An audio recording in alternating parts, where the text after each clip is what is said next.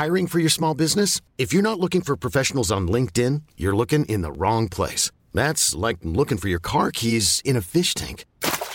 LinkedIn helps you hire professionals you can't find anywhere else, even those who aren't actively searching for a new job but might be open to the perfect role. In a given month, over 70% of LinkedIn users don't even visit other leading job sites. So start looking in the right place. With LinkedIn, you can hire professionals like a professional. Post your free job on linkedin.com/achieve today.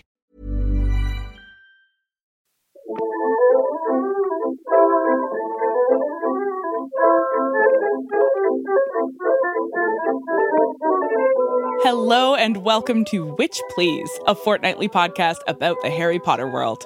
I'm Hannah McGregor. And I'm Marcelle Cosman. And Hannah, I have a wacky idea for today's episode. I'm ready. Tell me what it is. Since we're digging into the idea of capital in the wizarding world, I propose that we discuss joyful, lovely, nice, delightful things that don't cost a darn thing in the Sorting Chat. Oh, I love it. I love it. I'll start. One of my favorite things in the whole world is whenever I'm out walking and I see somebody's cat sunning itself in the window. Kitties in the sunshine, you know? Cat walks in general, like I don't know if you have had this experience, but because I have been walking in my neighborhood so much more for the past 2 years, I have gotten a really clear sense of where the good cats are in my neighborhood. And by the good cats, I mean the ones that are outside sometimes and friendly. And so I've got like a route that's like, okay, I'm going to go this way and I'm going to see that like really handsome black tomcat. And then I'm going to loop around this way. And then I'm going to see that like really spherical calico that's like on that street. Yep. I love heading out for a little cat tour. Visiting with all my friends. It's so nice. I love a friendly kitty so much. Okay, on the theme of things that are free and are wonderful, I'm going to stick with things that I encounter on my walks for the moment and say other people's gardens. Ooh, that's a good one. I love a beautiful garden. I love a wildflower. I love a rose. Ooh, yes. Gardens are so beautiful, and I don't want to grow one because I am lazy. You are not lazy. You do many things. Gardening doesn't need to be one of them. Yeah, absolutely. Lazy/busy. Yeah. Yeah. Basically, other people keep up the good work. We're enjoying everything you produce for free. Oh, great. Nailed it. A perfect Sorting Chat. Perfect.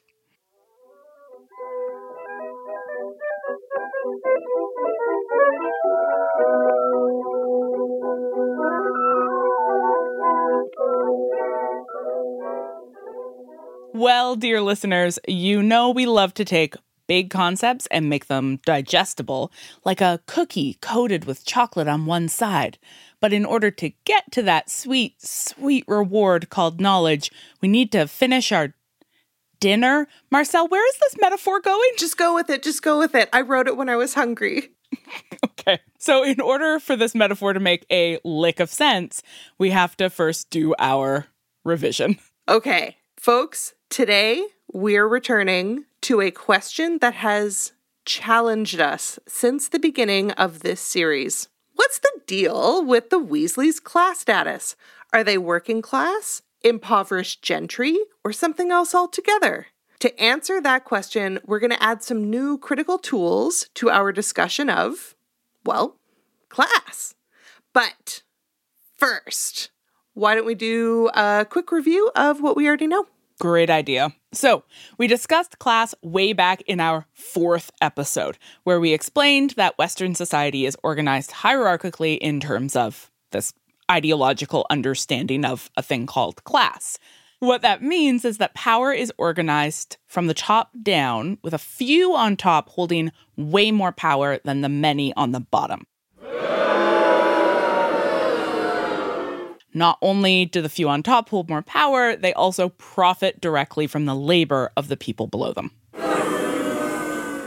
We discussed that hierarchy as including the elite, so old money folks, well-connected folks, the bourgeoisie, which is the word for new money, often folks made rich through industry rather than inheritance, the petty bourgeoisie, and these are people who tend to be owners in a fairly limited sense, like landlords, and then the proletariat, or precariat, and the precariat is largely those living in poverty. So we drew on the work primarily of revolutionary Marxist Keeanga-Yamahtta Taylor, from whom we learned how capitalism is predicated on false scarcity. That's the idea that there isn't enough to go around, so we need to compete for housing, education, and opportunities. And that construction of false scarcity is a big part of the larger ideological project of capitalism, which is invested in keeping workers from uniting and overthrowing the ruling class. So basically, the ruling class or the elite convince the workers that they have to compete with each other for the opportunity to ascend in class status. And that's a way that the ruling class maintains their own power and keeps the workers, by whom they are significantly outnumbered, from joining up in revolution and overthrowing them. For now.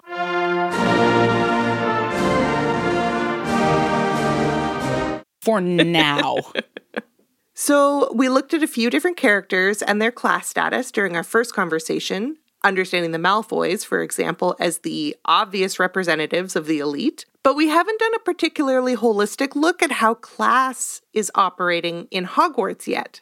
So I think it might be time for a chart.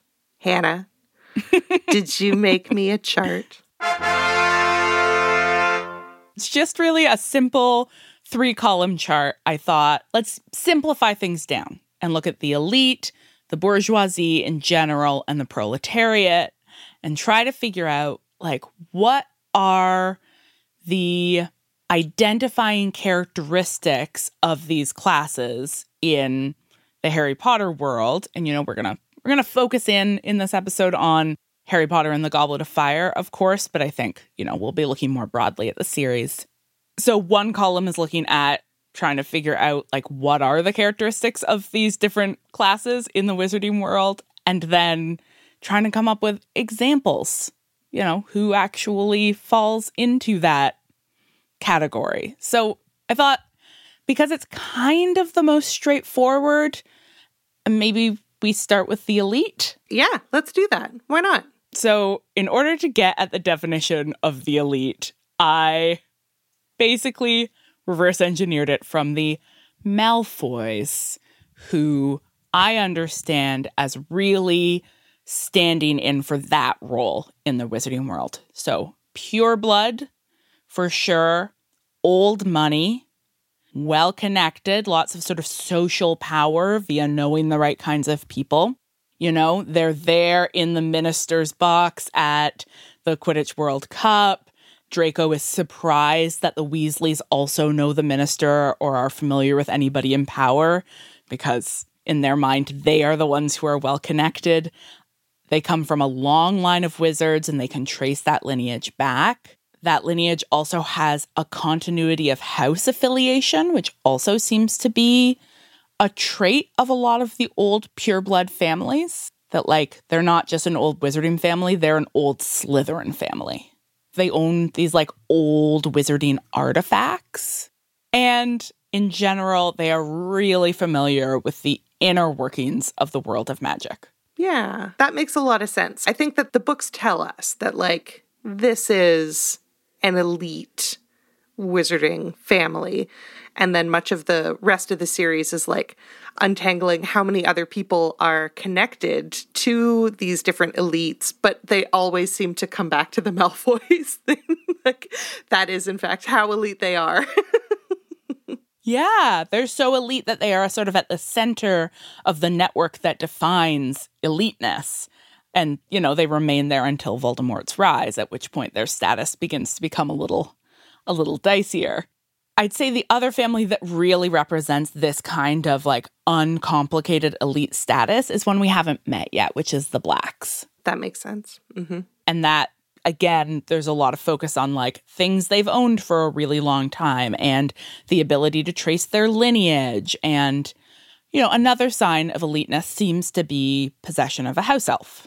Mm-hmm. Yes. So I did a little digging and I found out that there's this thing in the wizarding world. It doesn't appear in any of the books. It's part of the Pottermore nonsense.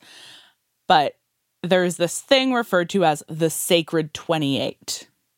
Kay Alex mentioned it briefly in our episode about critical race theory, but it's something we haven't really delved into yet, mainly because it is Pottermore nonsense and we are less well-versed in that. But the Sacred 28 refers to the 28 families in the wizarding world that are totally pure blood with no Muggle intermarriage, no Muggle-borns. That list is full of people, you know, names that you would recognize from the Death Eaters who you encounter later in the series. The Blacks are on there, the Malfoys are on there. But also on that list is the Weasleys. Oh, mon Dieu. Okay, interesting. So, the presence of the Weasleys on the list of the Sacred 28 brings us back to that conversation about their class status. And when we think about, you know, that list of characteristics of the Wizarding World elite that I just went through, basically everything but money applies to the Weasleys. Yeah. They're well connected. They come from a long line of wizards with a continuity of house affiliation. They have old artifacts. They're well versed in the world of magic. Everything about them is elite. They just happen to not have money. This makes so much sense and is a great reminder that money is not the same thing as class. Yeah. Oh, which is exactly what we're going to jump into today. It's also a really good reminder of how much class and race are completely entangled in each other, right? Because eliteness and pure-bloodedness, which stands in for the function of white supremacy in this book series, are so entangled with each other. Incredible. So along those lines, I suggested that we put in the category of the bourgeoisie folks who still get invited to Hogwarts, still use wands and are magical, still have some familiarity or knowledge of the magical world, but are more like married into Muggle families, have more connection to the Muggle world. That makes sense. So like Hermione. Yeah, Hermione's a great example. Like, I mean, the Creevies for sure. Dean Thomas. Yeah, absolutely. And then that's a category I have a little trouble with the bourgeoisie, but I think a pretty clear sense of what I think the proletariat is, because I think in the wizarding world, the proletariat are the wandless. Oh, I like this. I want to dive more into this, but I think if we think of wands as power, as well as access to education, I'm really going to pick up on Kay Alex's reading of wands as education. But if we're thinking of wands as power, then the wandless are the powerless. And that would include muggles, who we see being, you know, exploited and harmed. Starting in this book, we start to see the kind of violence enacted against muggles, or the way that they are treated as resources who can be exploited by the bourgeoisie and the elite, by those with wands, even by the nice ones, right? Even the Weasleys are pretty comfortable using muggles for their convenience and wiping their memories. Mm-hmm. And, you know, thinking of them in a sort of infantilizing way, like, oh, bless them, all the things that they do.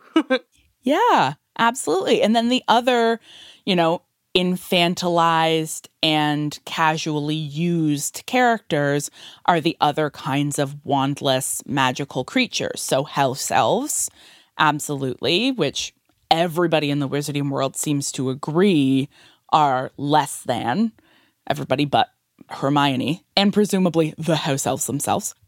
You know, the merfolks, for example, who we see like have this complex society, and yet the ease with which a 14-year-old scares them away using his wand suggests, again, that they sort of fall outside of this power structure, or at the bottom of this power structure.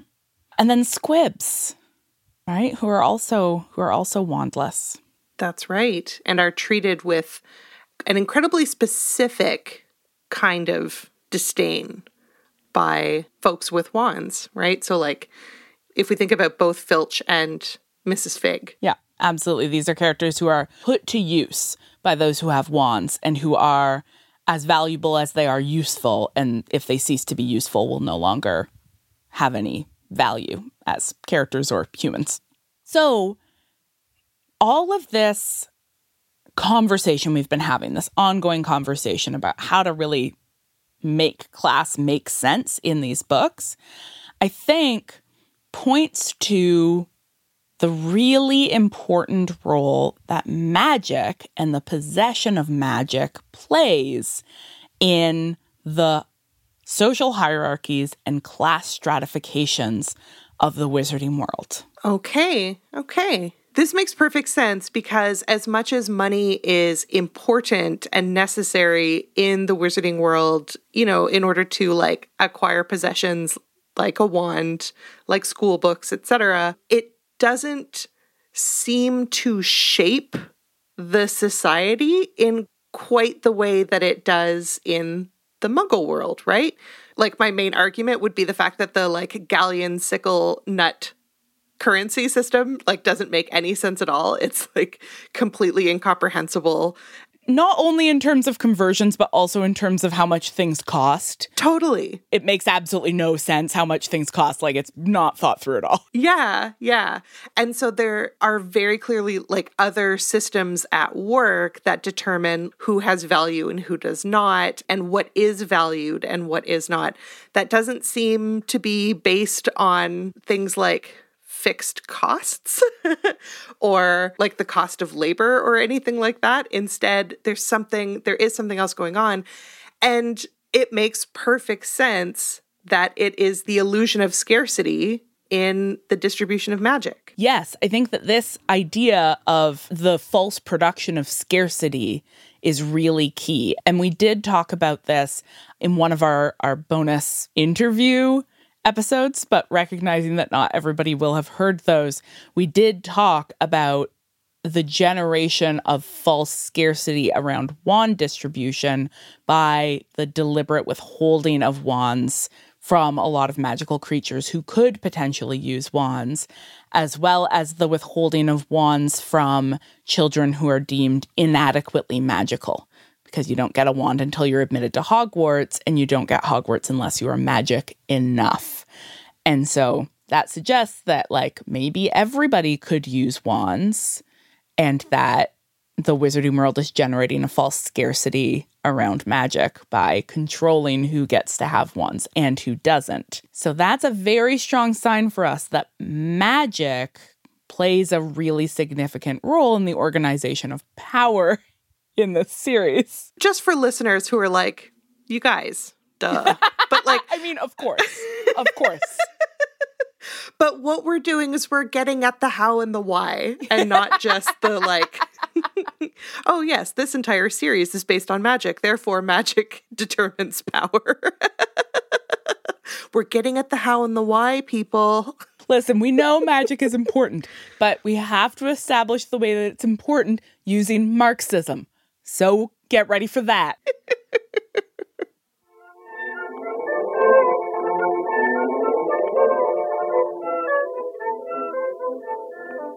Isn't it cool how a snack can transform your extremely convoluted ideas into something coherent? It's kind of like what we do in Transfiguration class, where we take a concept that may seem unwieldy, like a hedgehog, and change it into something manageable, like a pincushion. Huh? I'm not convinced you had a snack between writing these segment intros, Marcel. You know me so well, Hannah. But the important thing is that I did have a snack before we started recording. And so I am now ready to learn. Teach me about capital. Fabulous. So, I hate to break it to you, but it's Old White Man O'Clock, because today we're going to talk about Pierre Bourdieu. Another old white man. Are we a feminist podcast or not? I know. But I try to think about it the way an old friend of mine did about men trying to, quote unquote, help her. If you want to carry my shit, go right ahead. You're not going to convince me that you're important or that I'm weak, but I'll use your labor if you're offering it. That's legit. I like that. So the theorist whose labor we'll be using today is French sociologist Pierre Bourdieu. Blah, blah, blah, blah, blah, blah, blah, blah, blah, blah, blah, blah, blah, blah. Bourdieu is another one of those guys like Benedict Anderson, who I think a lot of us have cited without ever actually reading. And I'm here to tell you, having actually read some Bourdieu, that it's an absolute nightmare and you should avoid it at all costs. So he was active in the 1950s through 1980s, so in terms of the wide scale of theory, relatively contemporary. And he was really interested in class and power and the material conditions that allow class and power to persist. Materiality. That's my jam. Yes, I know. We love a material condition. So he was particularly interested in this question of how class is inherited and maintains itself across generations. So, what are the actual mechanisms through which the elite ensure that their children are also elite and bar access to those beneath them? And he was really interested in taking these big theoretical ideas of power and bringing them, again, back to the material conditions of our everyday lives. Hannah, so far you're making him sound interesting and practical. Not a nightmare at all. Yeah, I realize that, but it's just because I'm better at explaining things than him. Bourdieu loved a wildly confusing diagram and a theoretically dense neologism. It's all cultural fields and habitus, as far as the eye can see. But he had a ton of very neat ideas, and today we're going to focus in on his neat thinking about capital and how it operates. Okay. Could you start us off by defining capital? I had to look this up off the top of my head. Didn't have a definition, but capital is essentially assets that you can put to use. Okay. The obvious form of capital is money or wealth in general, so land or property ownership, investments, that kind of thing. So a super simplistic version of capitalism recognizes that people with more assets, more money, can do more things and so have more power. Yeah, checks out. But that simplistic understanding doesn't really explain how class fits into the equation. If capitalism is just about having the most assets, then why does it so often play out via things like going to the fanciest schools, enjoying the right kind of culture, knowing the right kinds of people?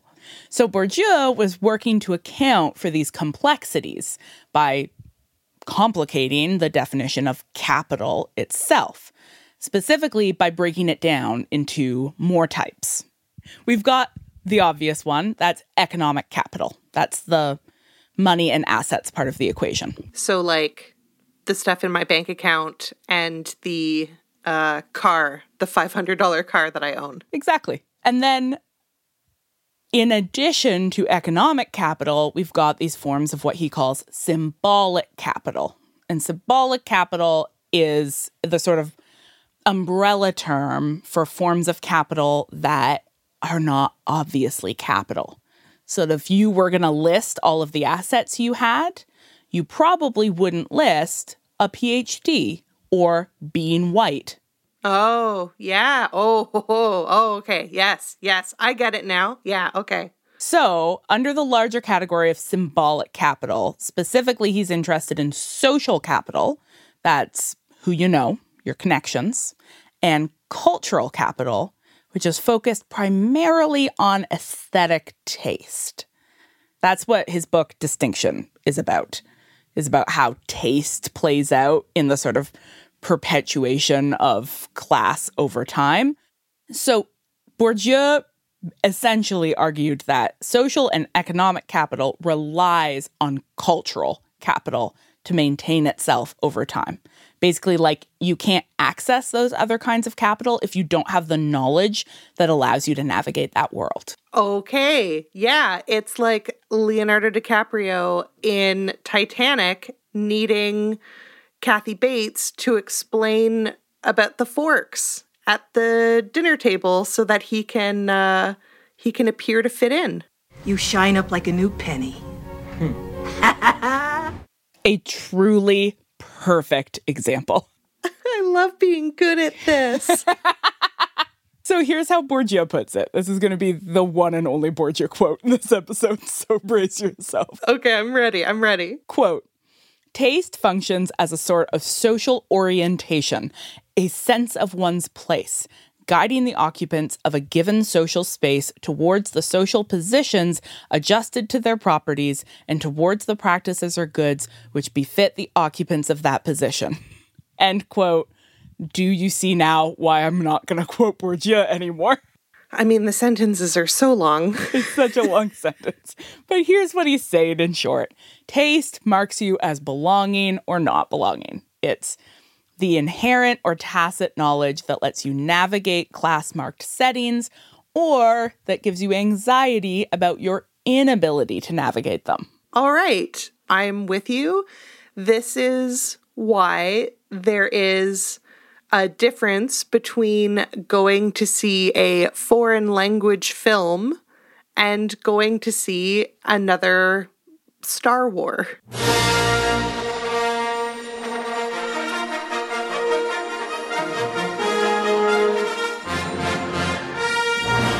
Because the one implies a kind of cultural capital, and then the other one implies a sort of mass culture, popular culture, which is translated into not real culture, even though both films might be equally totally bananas.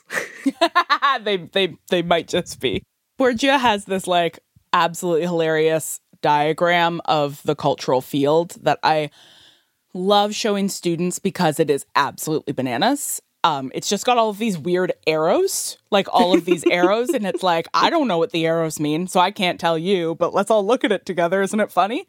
But it kind of demonstrates the way that like as art becomes more popular and makes more money, it loses its cultural capital.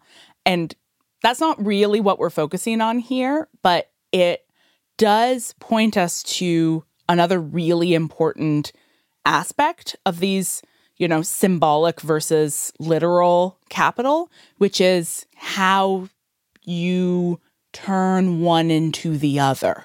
Ooh. Because it's not just a straightforward, if you have more of one, you have more of the other. So can you start by explaining a bit more about the relationship of these different kinds of capital? Like, do people who have a lot of one also always have a lot of the others? Like, more economic capital gives you more cultural capital? Not necessarily. People with a lot of economic capital, for example, but very little cultural capital, that is very little taste, will be sneered at by the elite as new money. The example that pops into my head immediately for that is the Trumps. This is an awesome example because among all of the criticisms of the former US president, one of the ones that seemed most bizarre to me and really stuck out is how he always wanted Diet Coke and wouldn't have wine with dinner. That's very weird. That's a very weird criticism of this extremely unqualified president. Absolutely. Also, the fact that he ate his food with ketchup, the fact that he ordered McDonald's to the White House, the fact that, you know, their taste was gaudy, his suits weren't well tailored.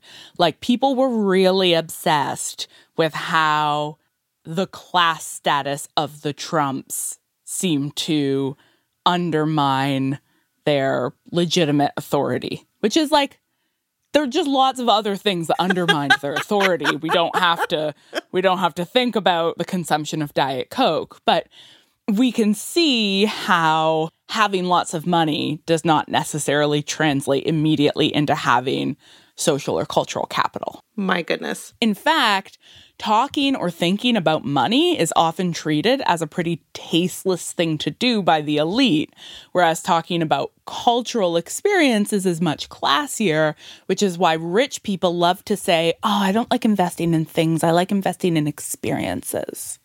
Sorry, I just threw up in my mouth a little bit. Yeah. You know who doesn't care about having things? People who can afford all the things they need. How convenient for them. And where the significance of cultural capital becomes clearest to me in particular is in terms of education. Well, that's very convenient, Hannah, because we're both teachers and we're also talking about a book series set in a school. But maybe is that like déclassé? Is that like we shouldn't be talking about this thing that we know about? It's absolutely not déclassé to talk about culture.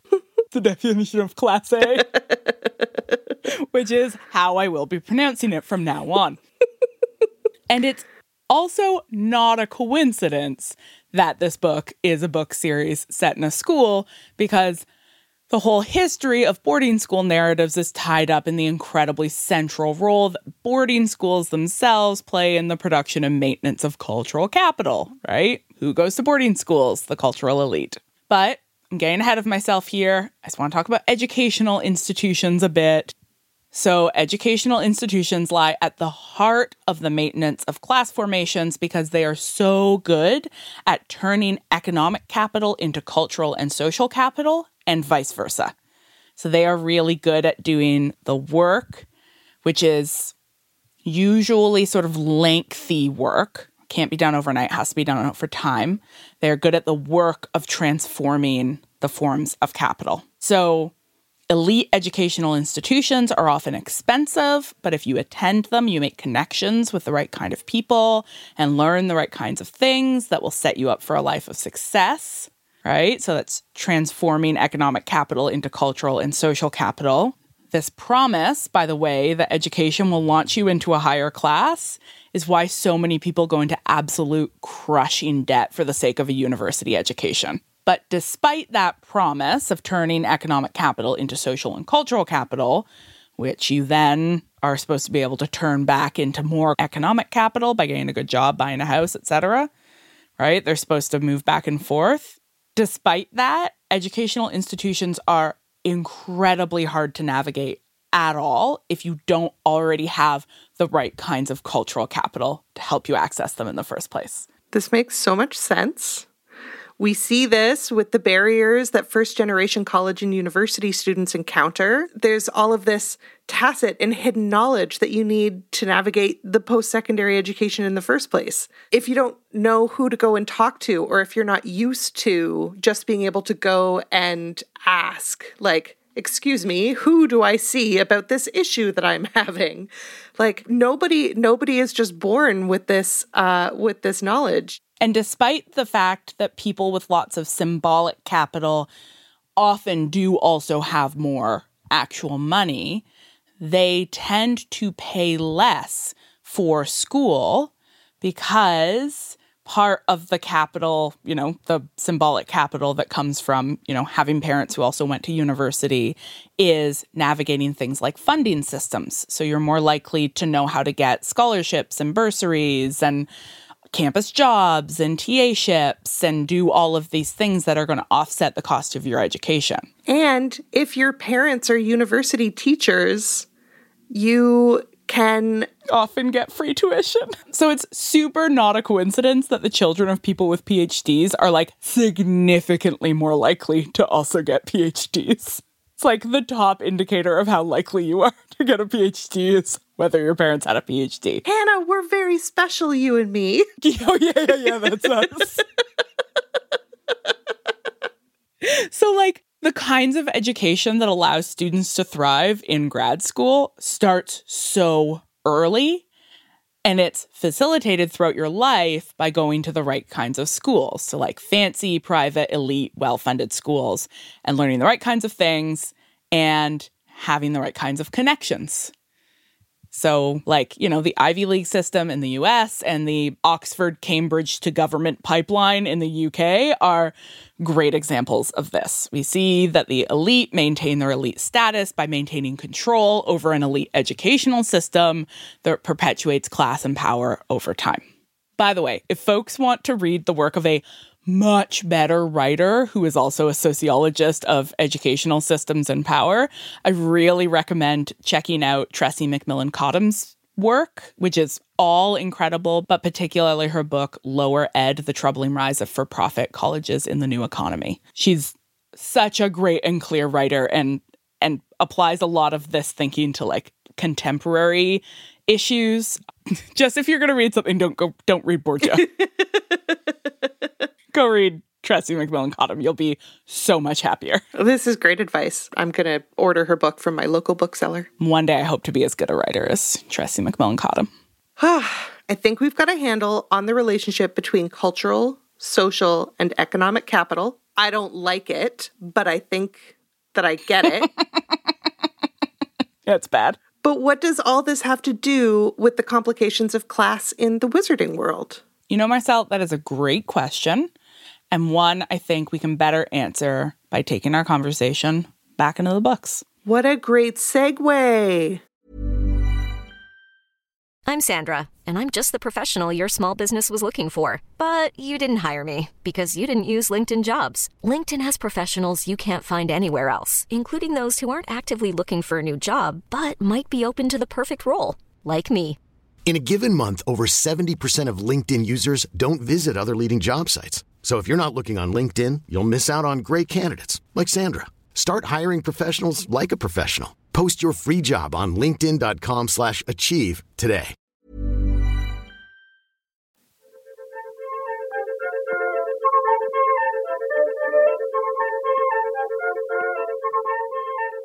Now it's time to see if snacks really do improve our brain function. Hot tip, they do. You need to eat in order to do literally anything.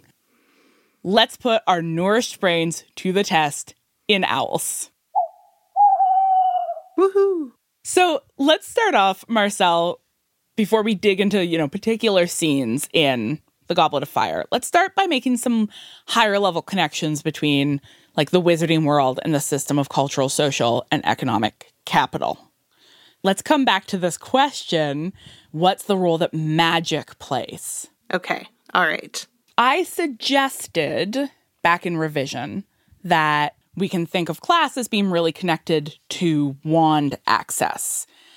And that really ties in to what Kay Alex said about wands being a metaphor for education in this series and what we saw about the centrality of educational institutions. So in the wizarding world, wands are the thing that gives you access to these elite educational institutions.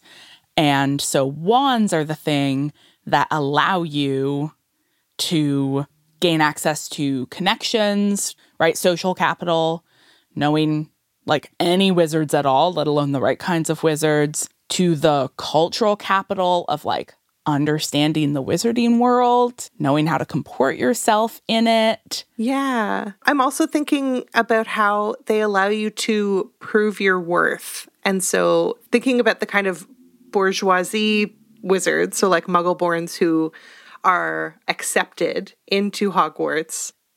Yeah, the wands and these, folks' ability to use their wands provides an opportunity to prove themselves as exceptional, right? So that's like where Hermione comes in. Yeah. Cultural capital continues to play a really important role in the wizarding world. And I think we can think of cultural capital in a lot of ways. It's right, having the right kind of knowledge, right?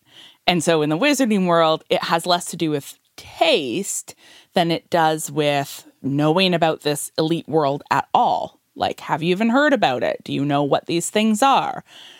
And the restriction of information circulating between the wizarding world and the Muggle world, the statute of secrecy, prevents the movement of cultural capital between those worlds. And so it means that Muggle-born wizards are structurally excluded. They don't have access to that form of cultural capital.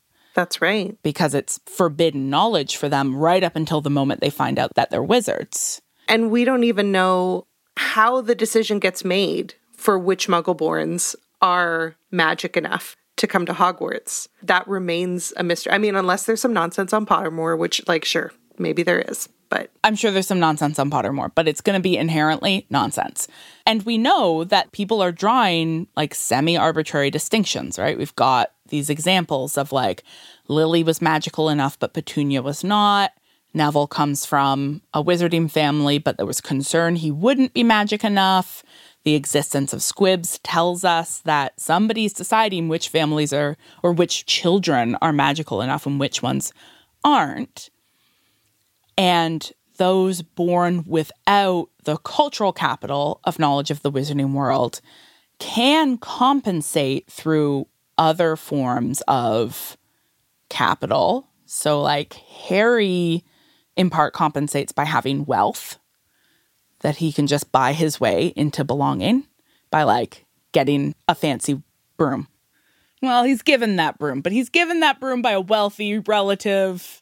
he does buy his first broom, right? Buys his first broom, and then he's given a better broom. Yeah. Your point about elite families really comes to the fore here because Harry doesn't have to do as much proving of himself as Hermione does. He might feel like he does, but he does not. Whereas Hermione has to like constantly work to compensate for being Muggle-born, whereas Harry just happens to have been Muggle-raised, but he doesn't need to like prove that he belongs at Hogwarts, you know? Absolutely. Harry comes in with a vault full of gold and very quickly starts like inheriting magical objects from his long wizarding family, right? He gets the invisibility cloak, which is, you know, a magical artifact. So he is much closer to the world of the Malfoys than he is to Hermione's experience. Totally. Yeah. But what lets Hermione ultimately prove herself is, I think, this like other form of capital that we're suggesting might help us understand class in the wizarding world, which is magical capital, which is Hermione is the brightest witch of her generation, right? She is really good at magic. God, this is very, very true. She is. She's like the top of her class consistently. And I can't remember which book this happens in, but even Lucius Malfoy scolds Draco because he let a Muggle-born excel in class above him. It's very weird. If we are thinking about access to wands as being the thing that divides the working class from the bourgeoisie, then Hermione is somebody who, in terms of magic, was born working class and is now attending an elite institution. And she has to work twice as hard as everybody else to prove her place there. And despite that, people remain deeply suspicious of her because she doesn't have the appropriate class background that roots her in the wizarding world. So she doesn't have the relatives, she doesn't inherit the objects, she doesn't have the sort of lineage of belonging to a particular house, she doesn't have any social connections because her parents don't have any social connections. So she is at best new money. But Harry's not. Harry might feel like he's new to the wizarding world, but he is old money. Yeah. Okay. Do you want to get into some scenes? Yeah.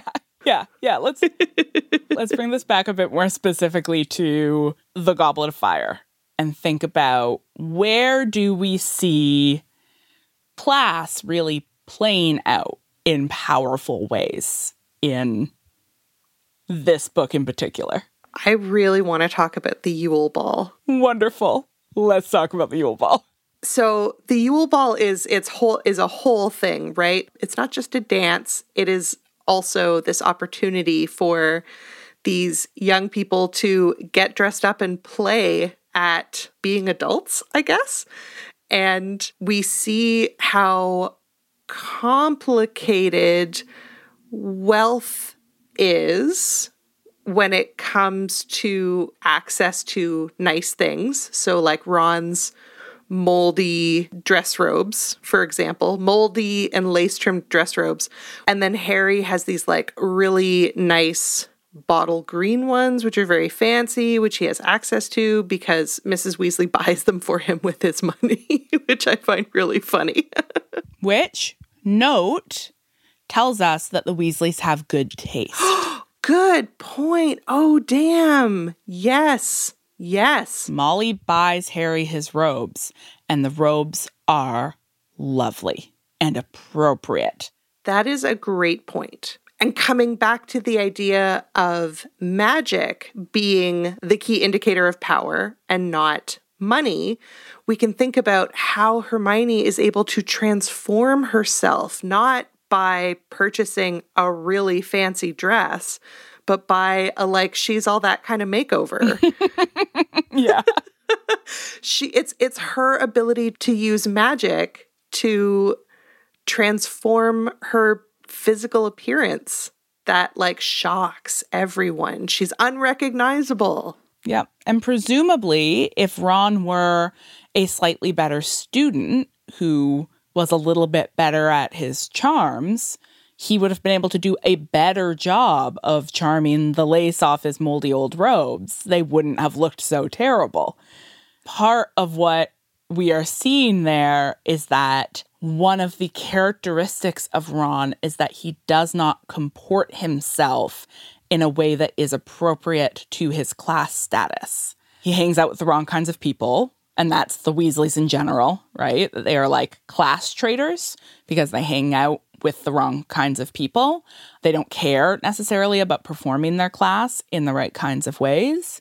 But Ron also just doesn't comport himself with a sense of inherent belonging that he could because he comes from one of the Sacred 28. He could walk around being like, fuck you, the Weasleys couldn't belong more, right? He has access to that power. He's not accessing it, but not accessing power that you have doesn't mean you cease to have it, right? So I think part of that is like Ron is so anxious about his status in Hogwarts that it becomes possible to say like, oh, the Weasleys don't have as much power. But I think those two things are not the same. Yeah. If we think about Ron in this book as compared to Fred and George in this book, like Fred and George, they don't suffer from that same sort of imposter syndrome that Ron has.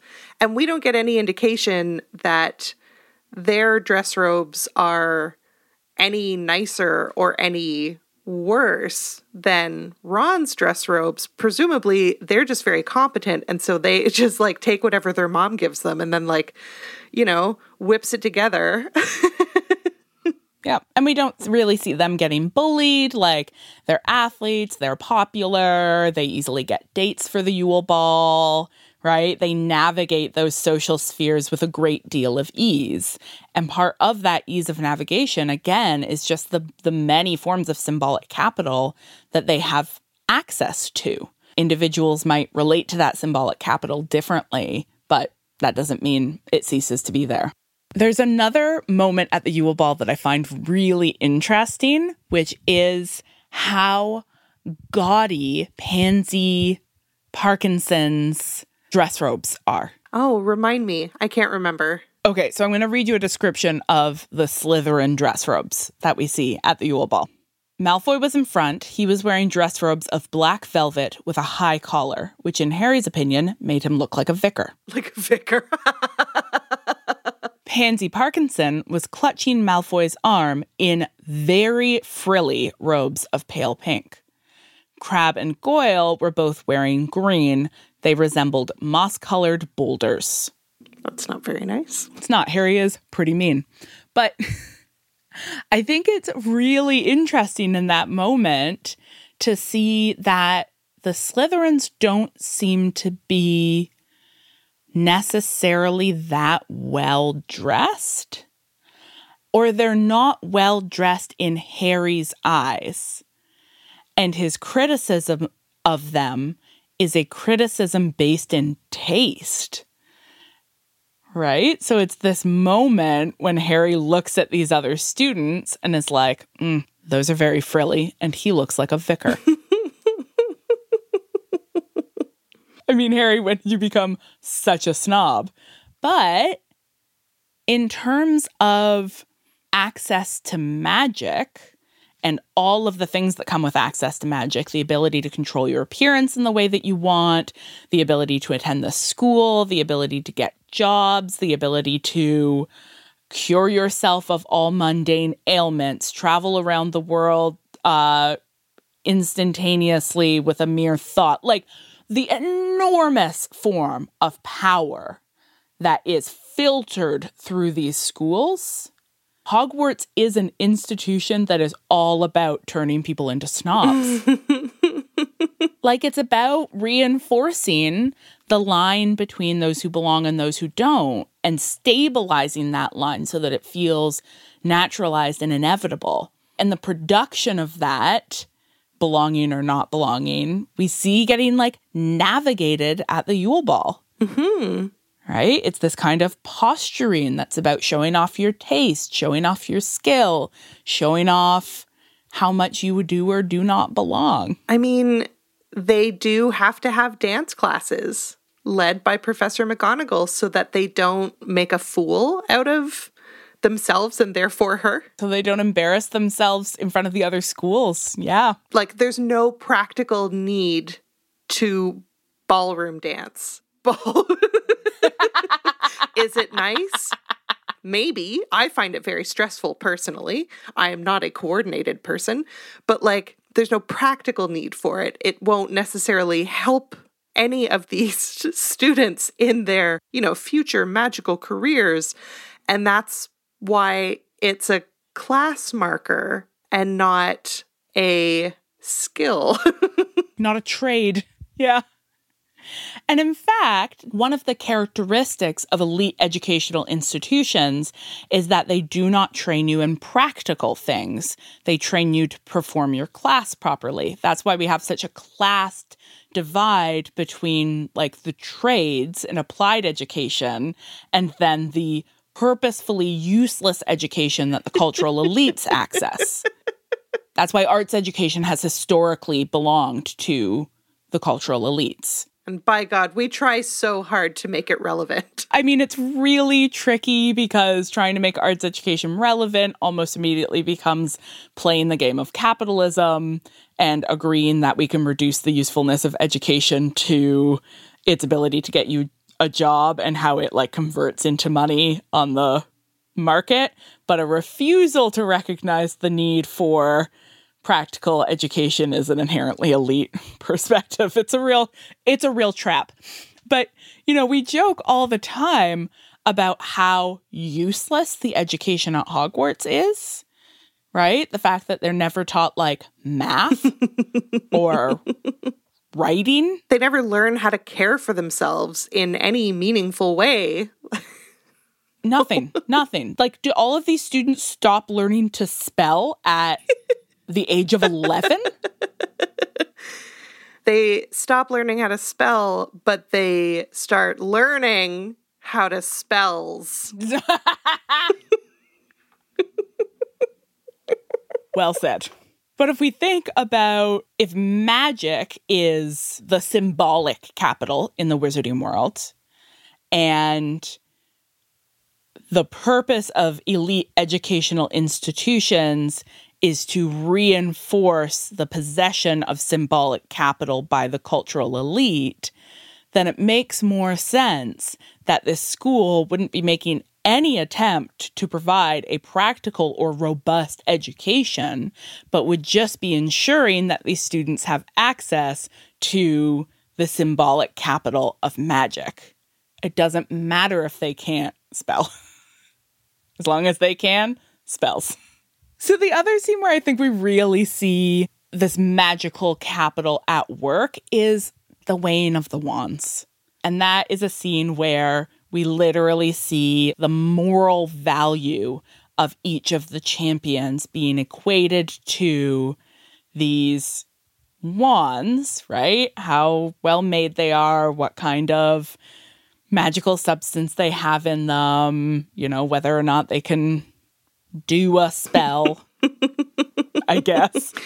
But really just like, whatever, Ollivander's weighing the wands, but like that activity seems to have no practical function. It just sort of like ceremonially marks all of the champions presenting their wands and saying, "Behold, I have a wand."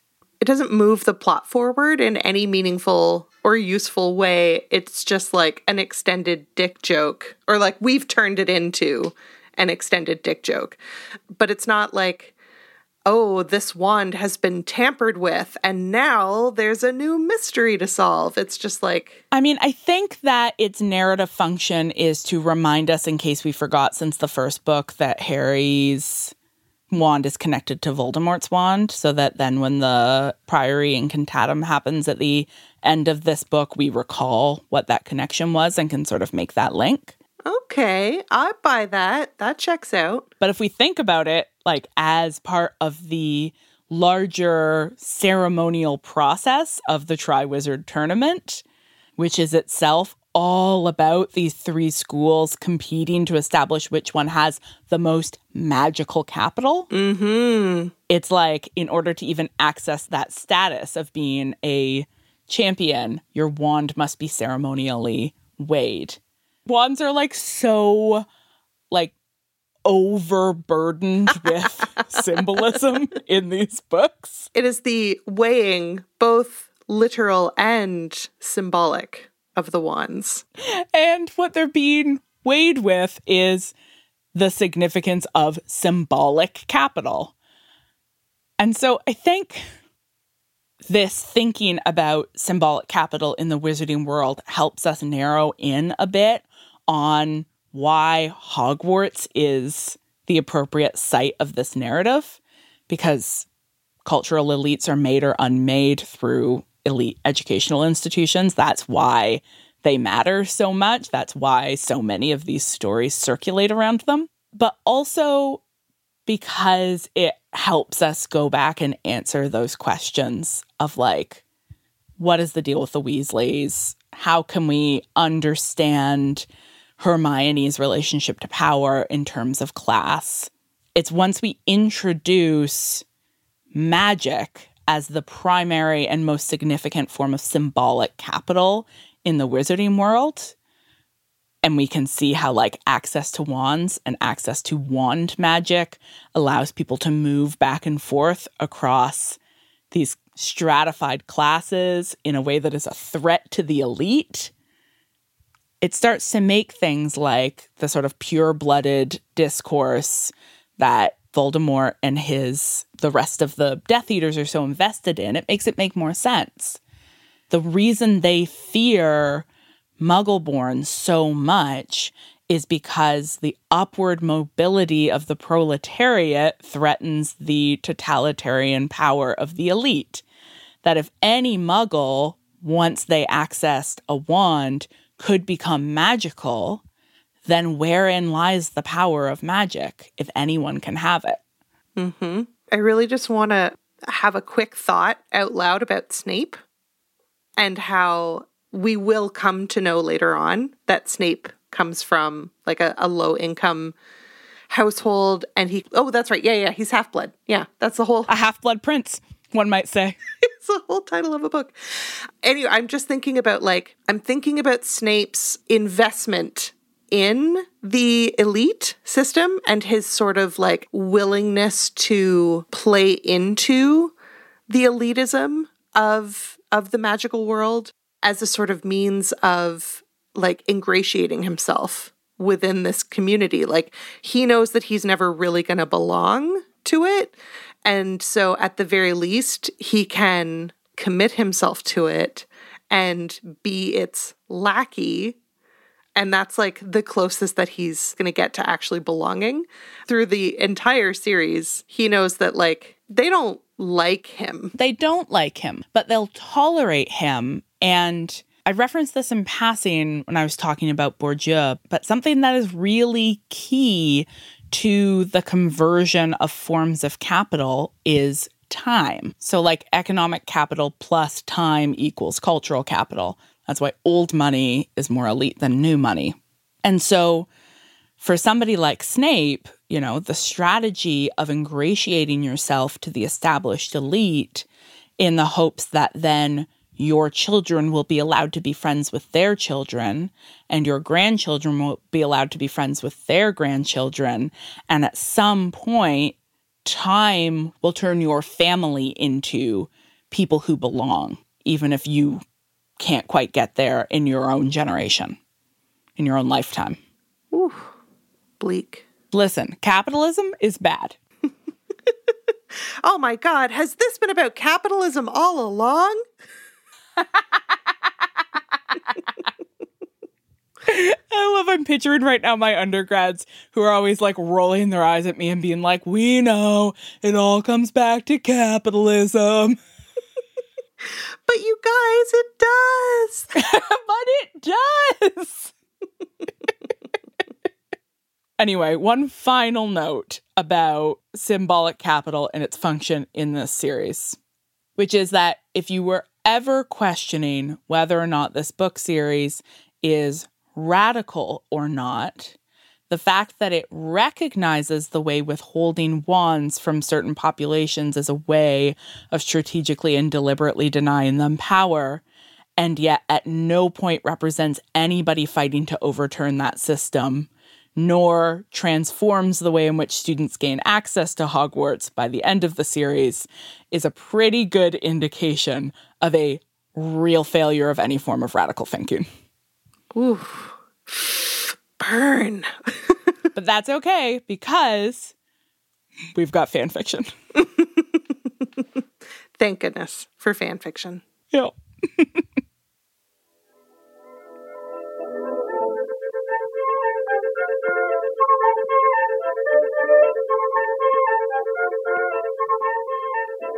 Thank you, witches, for joining us for another episode of Witch Please. You can find the rest of our episodes by heading over to NotSorryWorks.com or, of course, wherever podcasts are found. If you want to hang out with us more, we're on Twitter and Instagram at @OhWitchPlease. Witch Please is produced in partnership with Not Sorry and distributed by Acast. Special thanks to Not Sorry for having us and to our team player of a producer, Hannah Rehack, aka Coach. Thanks, Coach. If you're into the podcast, why don't you let us know by dropping a review on Apple Podcasts? At the end of every episode, we'll shout out all of you who left us 5-star reviews. So you've got to review us if you want to hear my mouth juggle the random combinations of vowels and consonants that you claim to be your usernames aloud. Thanks this week to Kel Lowndes, Nissase, Madison Blessing, and Abby Squido. Yeah? Yeah? Yeah. And thank you to all of our wonderful Patreon supporters for making this show possible. If you want to join those hallowed ranks and hear even more from us, don't forget to head over to patreon.com/ohwitchplease. We'll be back next episode to conclude our discussion of Harry Potter and the Goblet of Fire. Can you believe? I cannot. It's wild. But until then... Later, witches!